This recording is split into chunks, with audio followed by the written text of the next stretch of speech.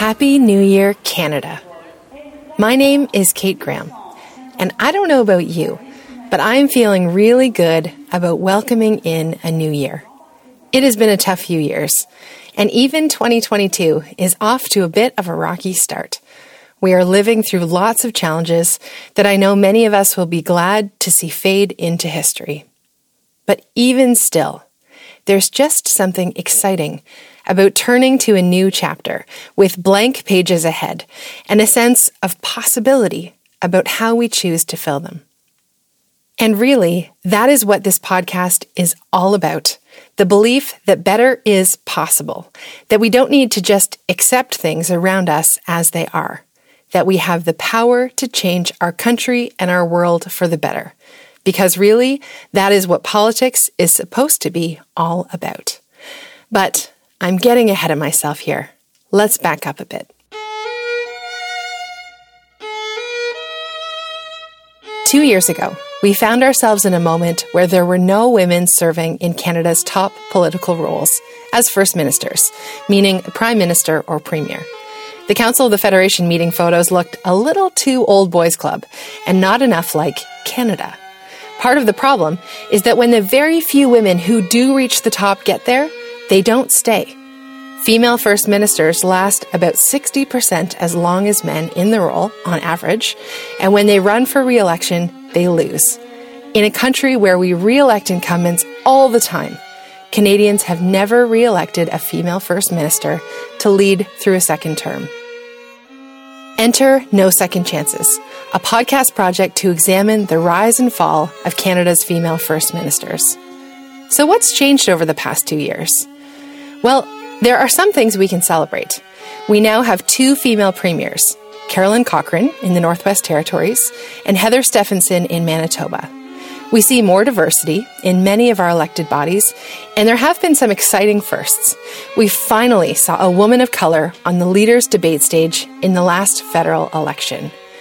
But, yeah. It has been 100 years since we first elected a woman to the House of Commons. I wonder what Agnes MacPhail would say if she took a look at Canadian politics today. Would she be pleased? Or would she be saying, it has been a century, folks, and this is where we are? So let's start there, right where we are. I think we're at a turning point. Meet Anjum Sultana. She's the co-author of the YWCA Canada report, Feminist Recovery Plan for Canada, a partnership between the YWCA Canada and the University of Toronto's Rotman School Institute for Gender and the Economy. After leading that work, I asked Anjum to give me a sense of where she thinks Canada is today when it comes to advancing gender equity.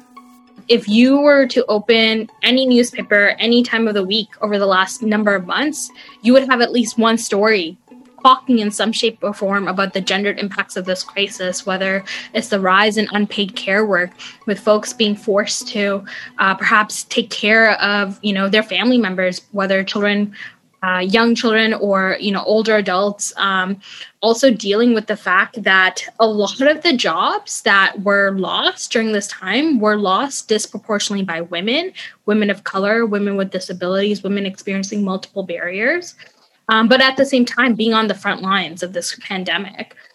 We also saw, sadly, the rise in gender-based violence and also the rise in hate crimes. And so we were seeing just divisions and hate and violence festering during this time.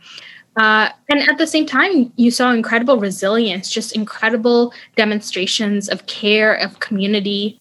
So where does that leave us today? There's been this window that's opened up, this policy window because of the pandemic. But I think we're at this point where it's starting to shrink. And I think we're at this point where, there's a couple of different paths before us. On one side, there's this path towards transformation and being bold and being unapologetic about the vision we want for society and realizing it's going to take a lot of hard work to make it happen, but it's worth it. So there's that path before us. And it's not as clear cut, but it's there. And it's definitely calling to us. At the same time, there's a path. There's a path that we've trodden before, a path to going back to where we were And with perhaps the facade of a more inclusive society, perhaps the rhetoric might change here or there, but really it might be the status quo. And I'm really worried. This worry was shared by a few people I spoke to. This is Melanie Thomas, a political scientist at the University of Calgary. She had some similarly concerning reflections about what we're learning during the pandemic about gender inequality in Canada. So I think that we're seeing gendered barriers. Some of them are really reignited in ways that we had kind of let pass back in, or gotten a bit complacent about, right? And so for a long time, we've not really talked about women's access to labor force participation and access to work. And having childcare suddenly go, and having school suddenly go, and having those caregiving responsibilities hit home full time has really shown how the gains that women have made in terms of work aren't because their support at home is actually where it needs to be. I don't want to make this heteronormative because I think that there are systemic structures that are beyond like heterosexual relationships in the home. But like, it's really striking how, like, we've known from time use surveys that women who work outside the home still do way more unpaid labor in the home than do men. And the reason why, like, women are able to make that work with respect to their paid employment is because they can purchase care services outside the home, either with childcare or through things with school. During the first year of the pandemic, 500,000 Canadian women were forced out of the workforce. When kids were home, mothers were 12 times more likely to leave their work than were fathers of school-aged kids. This is a problem, and this is a real policy, a major policy problem. And so I think that's one of those things where that's going to have spillover effects into leadership, because we have expectations about like work credentials, about like public participation for anybody who wants to participate in other forms of public life. Like, say, politics? I worry about what this means about women who have been put behind in their careers and what this means for their future political aspirations. I can totally see some women being like, if I'm struggling to manage some of this stuff and I don't have the support that I need, politics is a much more intense, more like the demands on time especially are much more intense with politics. And so I don't want to say that this is going to create a chill, but I think if we're going to be serious about ensuring that our politics looks like our population, we have to think really seriously about how we're actually engaging in that kind of support. And I would go so far as to say that it is to our detriment that we don't have like parents in politics. It is to our detriment that we don't have those supports present. And that means that like we should be actively working to figure out what we need to do to get those supports in place so that like women in general, mothers in general, women of color, Indigenous women, like all of those women have the space to be able to participate as they see fit.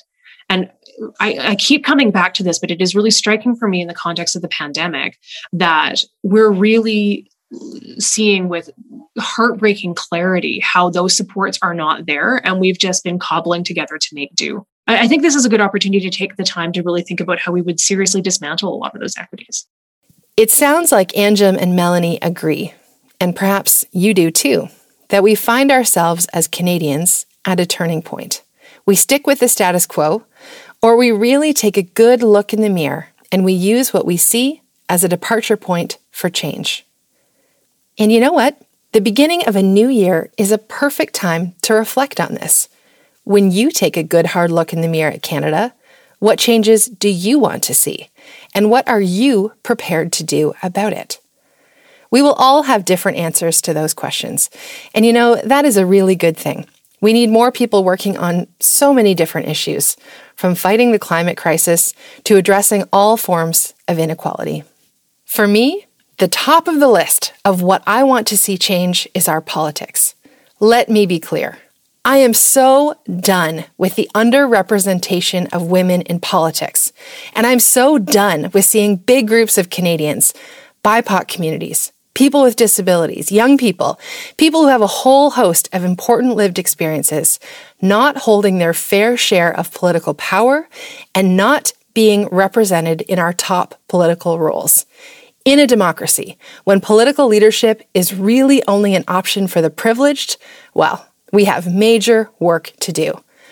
I want to see more women and a greater diversity of women in every sense in our top political jobs, period. Now, I'm not going to pretend to have all the answers, but I am very interested in finding out what can we learn from others. What have other countries tried? What's worked? What can we learn by asking good questions to people who are working on these very issues in other places? Well, this is what No Second Chances Season 2 is all about, opening our eyes and ears to see what we can learn beyond our own borders. I am someone who loves to travel. During the pandemic, this has been one of my coping strategies, Zooming with strangers around the world to see what we can learn. From Taiwan to Chile to New Zealand and more, these conversations have proved to be a lot of fun and offered some insights and inspiration. Of course, there are Canadians who get to do this every day, like Jacqueline O'Neill, Canada's first ambassador for women, peace, and security.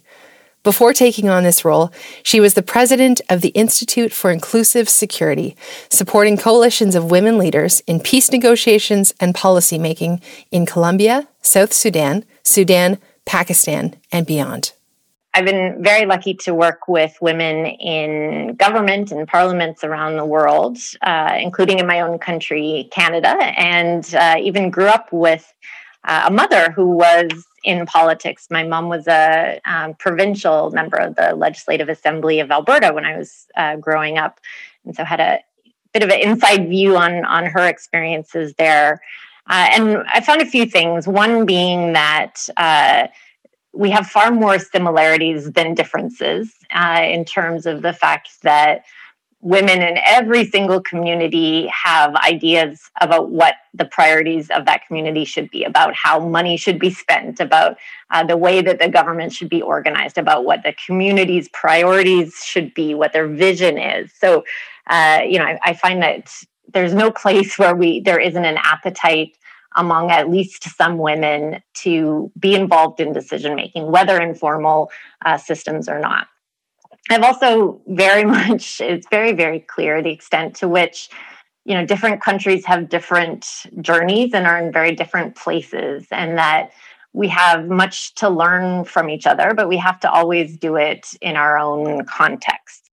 Everything that is infused in us from even a very young age affects the way that we consider any type of effort or initiative to get more women involved in politics. I think in some countries, having really visible role models at senior leadership positions is extremely important. In some places, seeing more women at community levels who are working on community level solutions is something that is really important and is going to move the needle more. So I think we should always be humble enough to recognize that there are things that we need to understand and that we need to learn from other places. And there are experiences that we need to share and that there's value in sharing. And I think anything that we learn from elsewhere should be taken with, have a Canadian lens applied to it and adapted to us, even while the fact that many of our challenges are shared. The funny thing is that this came up on almost every call, with leaders and politicos and experts around the world. The underrepresentation of women in politics is a global challenge, and it looks a little different in each place. The solutions might be different, but the reasons are largely the same. We need to see women in senior political roles everywhere in the world, including in Canada.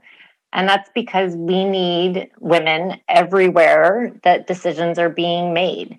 And it's not because they are inherently more peaceful or inherently more anything. It's because the best policies and the best decisions result when the people who are most directly affected by them have a say in making them. And the government makes policies for everyone. So we need as broad as possible a selection of voices and of groups and of perspectives going into making them. And especially in politics, Hear, hear. we have to keep saying it, and we have to talk crucially about the fact that we are not also talking about just women for the sake of being women. We need women who have diverse perspectives. So rural women, urban women, older women, younger women, women from racialized communities. People always say, I don't want to vote for a woman just because she's a woman. So of course not. No one wants you to do that. We want you to look at the range of experiences that you want representing you at decision-making tables and think about the extent to which that person's perspective represents your own or reflects your own. So we want women, but we have to go much, much deeper than that and ensure that we have diverse groups generally. Okay, so how do we do that? I asked the ambassador what she's observed. Primarily, I've focused on countries that are experiencing or directly coming out of the peak of violent conflict. And in many cases, either the peace agreement that ended the conflict or the constitution that was drafted just afterwards includes some type of quota related to a parliament or national assembly for women. And quite honestly, especially when you're coming out of a conflict, when you've had this massive disruption, implementing a quota can really help address some of the lags and the massive underrepresentation and exclusion that women in particular have faced. Rwanda is the country in the world, as you know, with the highest representation of women in parliament. They have just over 60%. And they actually have a quota, but their quota is 30%. And so it's a whole separate story, but I think it's really fascinating the way that women in Rwanda used the quota. They worked on lists. They ran their strongest candidates off of the list designated for women. They ratcheted up past the 30% and have been consistently increasing it. But it's something that I don't think they would have had anywhere near as significant a foot in the door without a quota. Of course, there are tons of other reasons and things to consider and reasons why women are not as directly represented in parliaments. I've seen in particular in countries where I've worked that for many women, government is often associated with oppression or corruption or kind of dirty business of politics, and they don't want to be associated with it. So changing that perception is extremely important. Money is still a very big thing. It costs a lot of money to run as a politician. It costs less in some places and much more in others. But reducing the costs that for any individual woman to run for office is certainly a big thing. And I think the amount of money that it takes to enter politics is a really, really big issue that we need to deal with around the world. And physical safety, of course. I've engaged and worked with a lot of women in Canada and around the world who talk about facing just awful levels of misogyny, of threats, of violence online, online hate that can translate into physical violence. It's very real. We're asking for a lot when we encourage women to run for office, and I think part of what we need to address has to deal with the environment into which they're stepping. And it's not at all enough to be able to say to women, just ignore it, let it roll off your back, et cetera. We have to really address what has become acceptable and what we deem okay for people to say to someone who's running for public office. The same barriers we know women face in Canada are also experienced in many places around the world. It's one of the reasons that only 1 in 10 countries around the world have had a female head of state or government, and well over half of countries around the world have never had a woman reach their most senior position. So, smashing the patriarchy, it's not exactly a small problem. And frankly, even making tiny incremental improvements can require an enormous shift. So, is it even possible? And if so, is this the moment? We've had this massive disruption of a pandemic, which has changed practices and norms that tons of us thought really were not changeable. So we've had this massive global pandemic that has also highlighted inequality in ways that we had not had a spotlight shone on before. It's our challenge right now to think about how we really not just observe different lessons, but we actually apply them and build them into our system. And in the space that I work in primarily about getting more women involved in decision-making about peace and security. My obsession right now is making sure that we're not just kind of observing what's happening to us right now and then going back to things as normal practice was before, but looking at ways that our systems need to adapt to really reflect what we are actually learning. Already, some powerful themes are emerging. Addressing gender inequality is urgently needed. We have lost ground during the pandemic, and perhaps even in ways we don't fully yet understand. But we are in a moment of peaked awareness and hopefully ambition. Major change may be possible, but we risk losing this opportunity through complacency with the status quo. Does that reflect your take on where we are today, Canada? Is this our departure point? I started this episode by talking about the promise and possibility of a new year.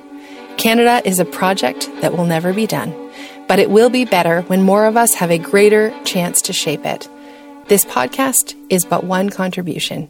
We hope to share with you a few things and introduce you to a few new voices from around the world, people who can offer insight, or even better, inspire us to act. This season, the No Second Chances podcast will learn from leaders around the world and take a look at what others are doing to address inequality in their political system. Spoiler alert, there is lots to be learned. So let's go. We'll see you next time as our tour begins.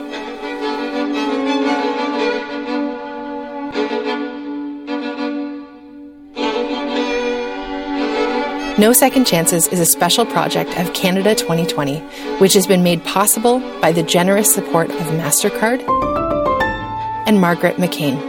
This episode was written and hosted by me, Kate Graham, and edited by Aaron Reynolds. No Second Chances is produced by the Canada 2020 team, including Carolyn Smith and Aisha Jarrah, under the leadership of Executive Chair Anna Gainey. More information about the project can be found at nosecondchances.ca.